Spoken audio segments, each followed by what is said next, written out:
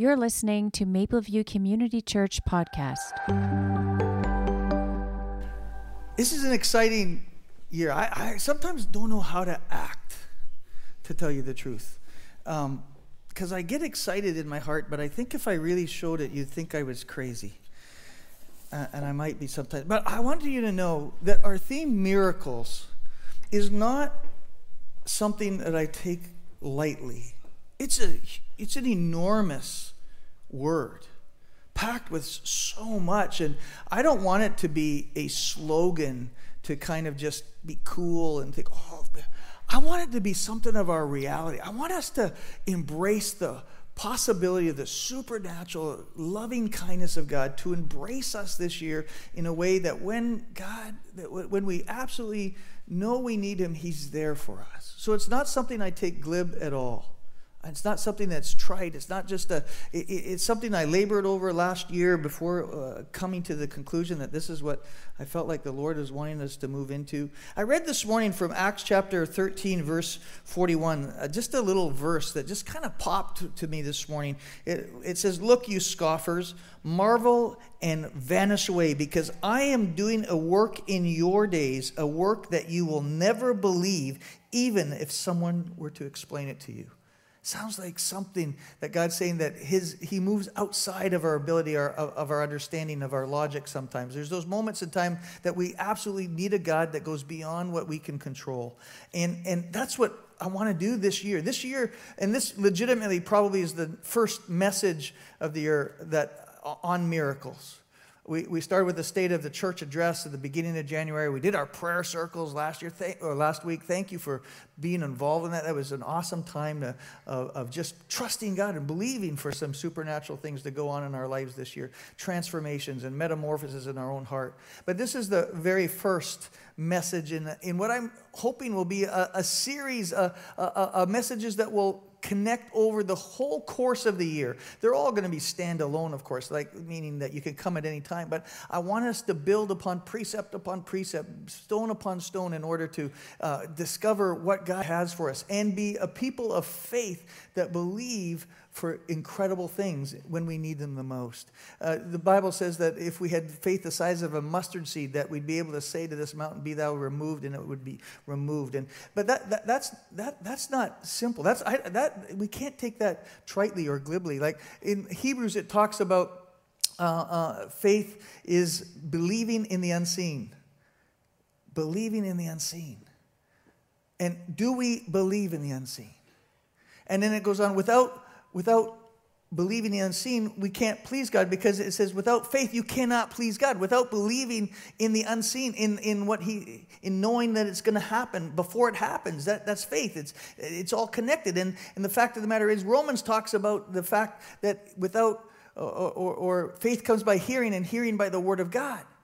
So it's all connected.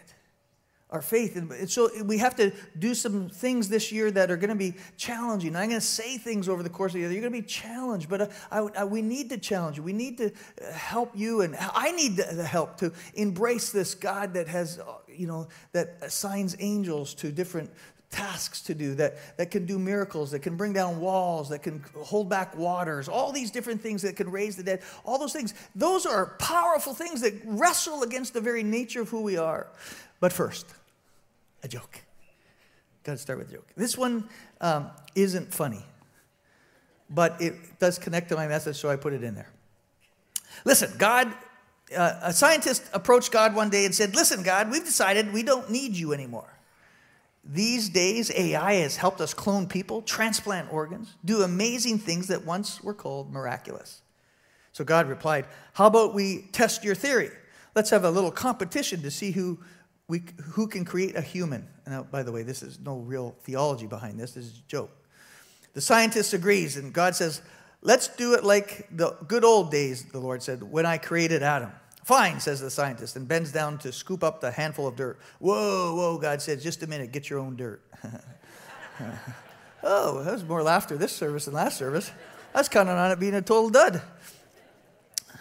Listen, I want to get something here.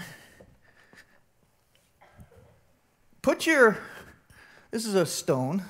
Put your hand on your neck just to feel for a pulse. You'll get this. I was going to bring a stethoscope, but I forgot. But listen to the heartbeat. Can you feel it? Can you feel the lub-dub, lub-dub, lub-dub? Listen for the heartbeat. This rock has no heartbeat. It's a stone. It exists. The only difference between the rock and you is your heart, is the heartbeat. Your existence. The rock exists. You exist. But every moment of your life, every moment of your life is a miracle. I want to begin at the very beginning. It's an ordained miracle. Rocks exist every moment of your life, but you are a God-ordained miracle. Every moment of your life is a miraculous gift from God. The rock simply exists as a rock. Maybe if we don't praise, it'll cry out. But every moment of your life made possible by the vital organ, created by God and placed in the perfect position in your chest. Perfect place. Every one of you who you meet, every person you meet, everyone you see, every hope and every dream that each of you have, any of us has, is all being sustained by this vital organ. This vital organ is striving, exerting energy, working hard while you are sleeping, while you are awake, in every moment of your day to keep you alive. It never stops throughout the nights, throughout the days, throughout the weeks, throughout the months, throughout the years. It never stops working, striving on your behalf. It strives to keep you alive when you're in the midst of sin, when you are grieving. Through your tears, it keeps working. Through your cheers, it's working. When laughing and when dancing, in addictions and in anger, your heart continues to beat, keeping you alive. At this very moment, your heart is beating. The moment this vital organ stops beating, your existence on earth ends. Every moment of your existence right now hangs on the next beat of your heart. And we don't even realize it's a miracle. You're a miracle. Maybe that's why King Solomon said this in the book of Proverbs. He says this. He says, above all else. Solomon was supposedly the wisest man to ever live until Jesus came. Above all else, guard your heart, for it is the wellspring of life. Now, it's an interesting intersection for me that your heart is center both to your physical life and to your spiritual life. So that scripture I have often read, above all else, keep your heart, for it is the wellspring. It's talking about your soul, your mind, your will, and your emotions, trying to keep them in order, under control. But it also is connected to your physical life. In the first message in the year of miracles, I want to start at the very beginning. I want to look at this miracle. For if your heart's desire is to build faith, to believe for something spectacular, to believe for miracles, and you don't need a miracle until you need it in 2024, then examining, it begins right now. This is the first setting the foundation. It begins by examining your belief system. You all have to I want you to all examine your belief system as you begin your personal pilgrimage this year. We're doing it together, but there's also you yourself have to be engaged to grow in faith. Jesus spoke of the truth when he stated, for where your treasure is, there your heart will be. You will be revealed by what you chase in this life. Not what you say, but what you do. It'll betray who you are, what you do. For it's not what you say you believe, but will be seen. What you believe will be seen in your words and your deeds, your actions, your attitudes. That's what you believe. You can't hide what you truly believe. You never can. You can say all you want. You could give lip service, but that's not, we want to believe God's word. We want to believe for miracles, so you have to get to that place. For a person's heart is tied to what they value most in life. What is your belief system? What moves you? What shapes your life? What are you giving your attention to? What's your attitudes like? So in order to do that, I feel like I need to go back to the very beginning of man's existence. Go way back to the moment God picked up the dirt and formed Adam from the very dust of the earth. There's the joke, kind of connected. Funny and now serious. Did you know that there are 92 earthly elements that make up the composition of your body? Now, there's 6 essential and 5 more essential, but there's another 81 that make up your body, earthly elements. They include some of the trace elements of these 92 include elements of zinc, iron, copper, lead, nickel, tin, aluminum, silver, gold. Just to name a few. I'm not going to name all of them. Dust. They're trace elements. Dust. You're made up of these things. It's scientific. It's chemistry. It's all these things. That's what makes it. Man is essentially a clay stone made up of dust particles, all found in the earth's crust. Did some research for it, trying to share this intelligently.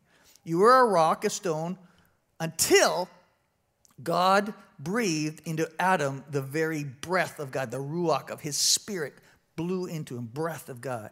Only then did Adam become a living soul and become, what the Bible says, is the crown of creation. You're at the very top of creation, that you're very special, made on the 6th day. And let me read it from Genesis chapter 2. And the Lord God formed man of the dust of the ground, zinc, gold, tin, aluminum, all those things, and breathed into his nostrils the breath of life, and man became a living soul. Soul and heart sometimes are interchangeable in God's word, mind, will, and emotion. You became something alive. Not until the breath of God was breathed into your lungs, the oxygen, did your heart begin to beat and your soul begin to live. The first surgery man underwent in all of the Bible was when God operated in Adam, creating Eve. He took Eve from the rib from Adam's side, under his arm, close to his heart. You see, everything in God's word, everything you read is done with purpose and precision. I'm not going to spend time on that right now, but it's done with precision. But today I'm talking about heart surgery. See, what you believe, now this is the digging down part. This is going to challenge some of you. What you believe about how you came into existence is vital to establishing a firm foundation for your faith to grow. What you believe and how you came about becomes critical to progressing, to moving forward to some of the miraculous moments that we're going to discover in the Word of God as we go through this year.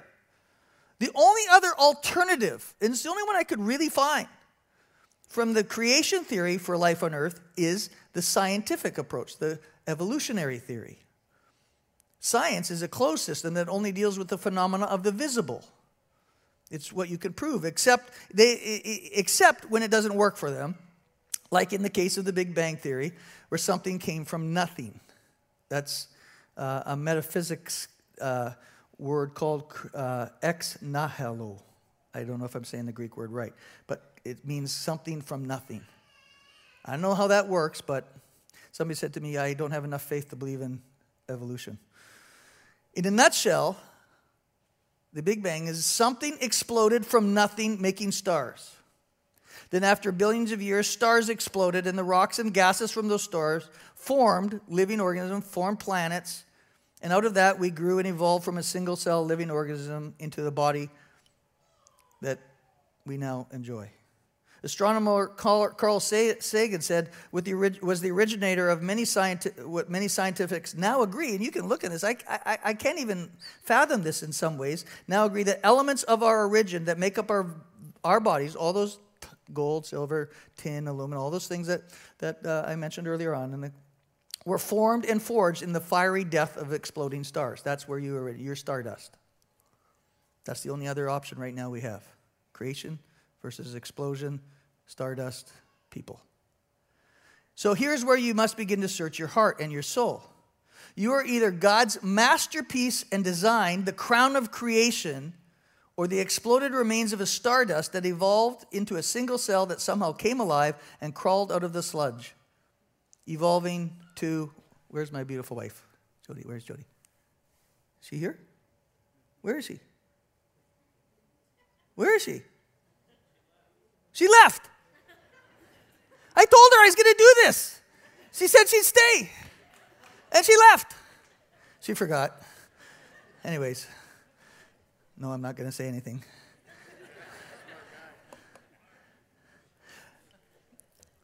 You are not sludge. Now, I'm dumbing it down, but you know what I'm saying. This is your starting point on your personal pilgrimage to building miracle-working faith and beginning to expect to see signs and wonders. If you give yourself totally over to the scientific view of only what is visible and measurable, you're not going to have a place for God's revelation, angels on assignment, prophetic words, and the reality of the invisible world. Science does not allow that. Where you begin to build your foundation often determines where you end. If you want to end in the miraculous, it's going to be outside of what is scientifically explainable. The spectacles in which you wear determine what you see. Today, you all have assumptions concerning the miraculous. We all do. You think it might be easy, it could be simple, we don't believe in it, all kinds of. We all have an assumption. But this morning, I want you to begin to open or consider changing spectacles this year. Just consider it. And this is where the heart surgery of Ezekiel scripture I read starts. New hearts, new spirits, replacing hearts of stone and turning them into tender hearts of flesh. That's what God wants. Replacing the temptation of secular immoral worldview. And there's a lot of that. Whatever feels good, we do. Whatever we desire, we make up our own rules and regulations according to God. But that's not the case with the God-backed, biblically focused worldview. It's your choice. And I'm not saying buy into it, hook, line, and sinker. I want you to research. I want you to do the work. I've done the work. I want you to do it. I'll help you do some of the work. But the Western scientific worldview has long been indoctrinating us with deceptive and perverse teachings over many years. See, that's hard to believe that. You say, that can't be, Jay, you're just going to go out, you're going off at some tangent. It's not. No, I'm not. The reality is that in the last days, and this is what the Bible says, most are not even conscious of the perverse and vain teachings that are out there. And yet the Bible warns us of them. The Bible warns us of this. That the Bible says originates from evil. These teachings are contrary to the truth found in God's word, but will be arguable because of years of learned assumptions. Why can we argue? Because we have learned assumptions over years, over time, much time, many years. From school books, textbooks, all these things. Matthew chapter 12, verse 34 says, out of the abundance of the heart, the mouth speaks. We can argue, people argue these things because it's in their heart. They've been taught, learned. It's grown in them. The Bible speaks of the miracle talking donkey. Do you believe in a miracle? That's figuratively. That's metaphorical. That's allegory. The Bible doesn't say any of that. It says it was a miracle. Would you believe if a donkey spoke to me and said, hey, maybe you would, I don't know. It's hard to imagine in our empirical world, science. Donkeys don't speak. We don't have a context for that. That can't happen. The person must be nuts. They may be nuts, but maybe they're not. Chariots of fire separated. Wow, we don't have a place for chariots of fire to separate people as they're taken up into heaven. That doesn't make sense. That's got to be figurative, got to be metaphorical, got to be allegorical. It's got to be some kind of mistake. There's fable, lies, legend. The miracle of the sun standing still in Joshua. That couldn't have happened. That's impossible. That's what a miracle is, doing the impossible. People rising from the dead. Virgins giving birth. Seas parting. All miracles. Do you have a place in your heart to actually fundamentally believe that occurred? Or do you kind of give, it's nice stories, maybe, maybe not. Well, that's going to impact your foundation for trusting and believing God to do other great things in your life. So that's why it's going to take some time to go through this. I'm not trying to be glib. It's just not here, hocus pocus, miracles happen. But do you genuinely believe in the power of God to do things beyond what meets the eye and beyond what makes sense? Your assumptions, your worldview, your perceptions often become your reality because faith is the size of a mustard seed, can move a mountain. You unknowingly become restricted, your ability to comprehend, see, and believe because of what you've been taught, what you set your heart on, what you really think about these things.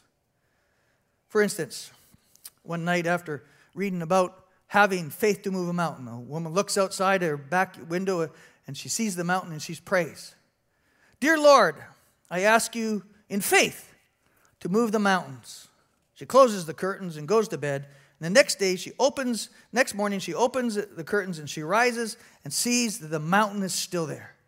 She moans in disgust and says, "Yep, just where I thought the mountain would be anyways." It's not about just saying the words. There's an expectation that needs to grow in your heart. And that wars against every cultural nuance that we've been taught over the years. She didn't believe when she prayed. Not really. She spoke the words, but her heart did not expect anything. Indoctrination can be subtle and destructive, and you don't even know it's occurred. That's what indoctrination is. For instance, side kind of a little bit different, but not really. If you are told by your father and mother over years that you're stupid, year after year after year you hear, "I'm stupid." The teachers tell you to quit because you're never going to amount to anything much. Your bosses keep firing you, say you're worthless. Then what are you going to think and believe about yourself? You're going to think and believe, and this is true because some of you actually think and believe that you're worthless and valueless. You've been indoctrinated by sometimes cruel moms and dads, teachers, bosses. But that's not the truth about you. God tells you that you're different. He tells a different truth. A biblical worldview assumes that you are a masterpiece, a treasure. You are valuable. You are worth dying for. He gave his life for you. The truth of God's word needs to rule over the lie of the world. The lies that... Now, that's what indoctrination, over time, it's just different looking. So you're all valuable. You're a miracle is what we began. It needs to overrule the lie of the world. Seeing the truth about what God says about you and what is happening around us is a process. It's a learned process. It just doesn't happen accidentally, automatically. The searching part becomes you might need to unlearn some things this year. That's where I want you to do a deep dive into your own heart, what you believe, what you think. For building up your faith is a learned process. Having a heart that believes the impossible is not automatic. I said it earlier on. Scripture says, so faith comes by hearing, and hearing by the word of God. Now, by the way, pause. John has a Bible reading series this year.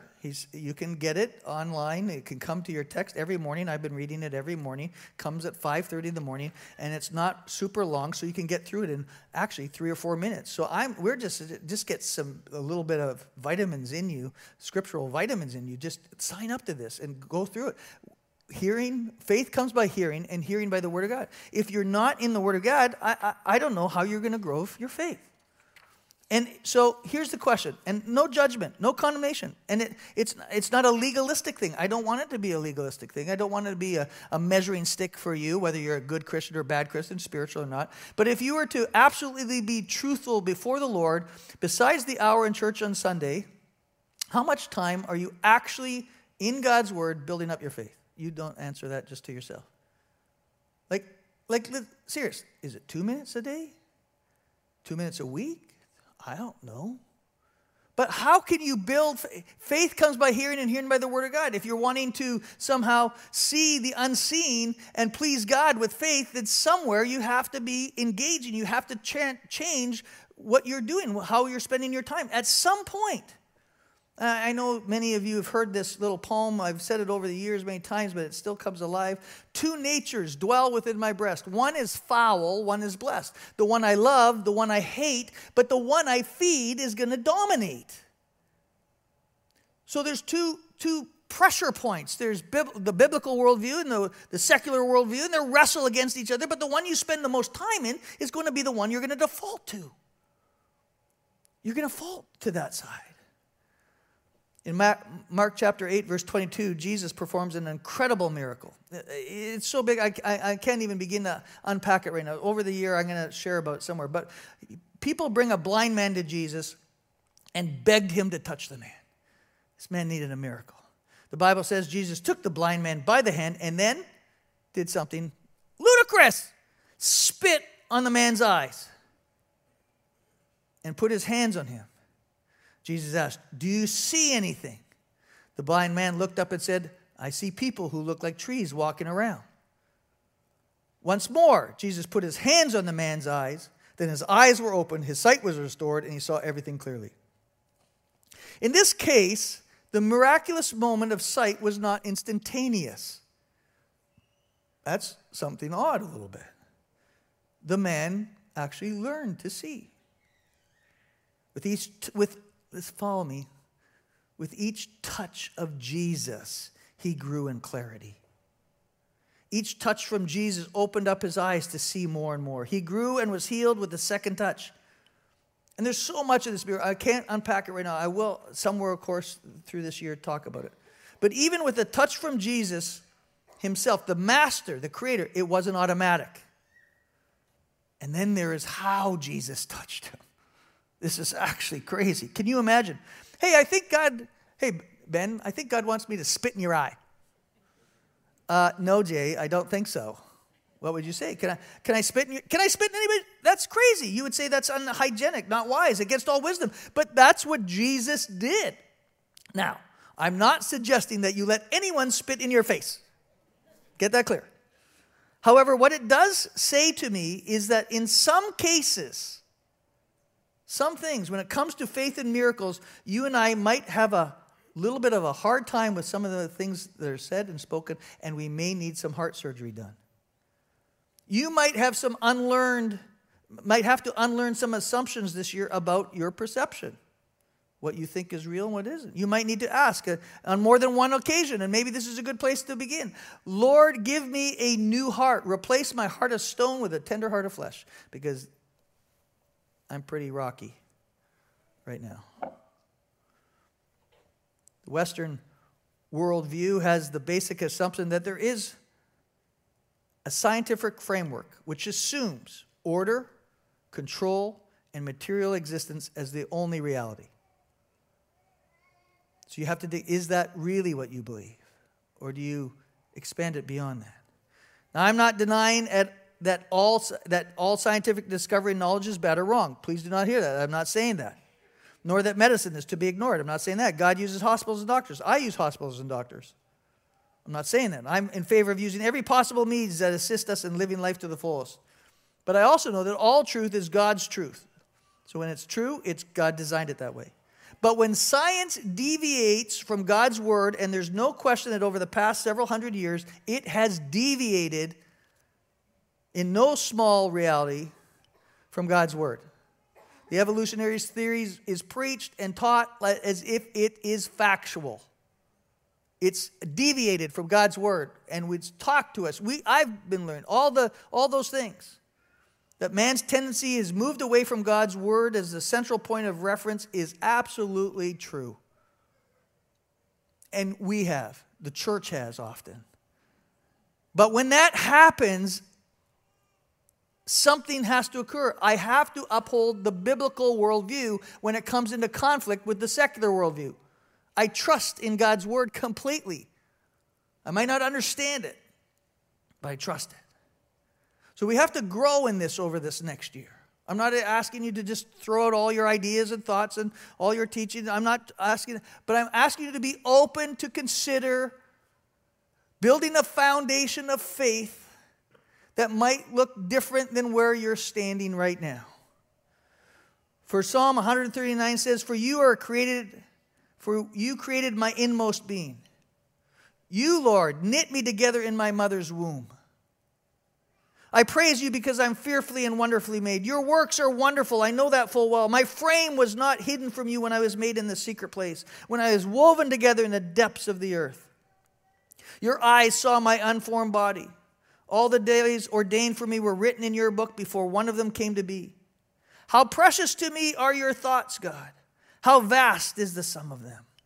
It's an amazing picture of who you are, written in ancient days. The first thing in a long line of things that you and I are going to be relearning this year is that you are a miracle and God has plans and purposes for your life. You did not evolve from stardust. You're no lifeless rock. And neither is the person sitting next to you and any person you see. And when you're in pain and when you're in tears, you are still a miracle. And when you are sleeping and when you're eating, still a miracle. And when you're on the streets with nothing over your head, you're a miracle. And when you're in a mansion with everything going for you, you're a miracle of creation. We all are. And we need to begin to understand that, to build that foundation, that all of you are valuable. Everyone is valuable. Whatever you might think, the Bible says everyone was worth dying for. Jesus died for the world. And we have a genetic disposition toward our earthly father, Adam. But we can transform that when we accept Jesus into our lives. For we are born again with a new genetic coding that connects us to our Heavenly Father. And that's what changes us. That's what transforms us. Now, this can all be kind of sound storyish and fictitious, but it's not. This is what God has done. And you need to do the deep dive to discover what side of this worldview you're going to land on. It's going to be an adventure. We're going to talk about many of the miracles. We're going to share some of these things. We want to get down the miracles over natural nature, the miracles of incredible over healing. We're going to talk about the discipline in miracles and some reasons why things don't happen. We're going to be reminded of the small miracles and the large miracles. All those things, in the course of this year, we want to talk about. But it begins for all of us. It will always begin for each and every single one of us right now. It will begin with what we decide about who Jesus is, and if we invite him into our heart. Change the genetic makeup of who you are. The Bible says we are a new creation, a never-before-seen entity when we give our life to Jesus. Born afresh, born anew, new spirit, new heart. Everything changes when you give your life to Jesus. And that's truly the miracle of salvation. That's the biggest one that you can ever imagine. And it doesn't even look like anything's happened, but it will over time. So we got a long journey ahead of us, a personal pilgrimage that I want each of everyone. It doesn't matter how old you are or how long you've been in church or how little you've been in church. It's not about church. It's about your relationship with Jesus. And it begins with a personal dedication and commitment to him. I'm excited about this year. That's why sometimes I don't know what to do, jump or do what I don't know. I get excited about some of this stuff. But I hope you'll be along for the ride and get excited about it too as we move through this year. You're listening to Mapleview Community Church Podcast.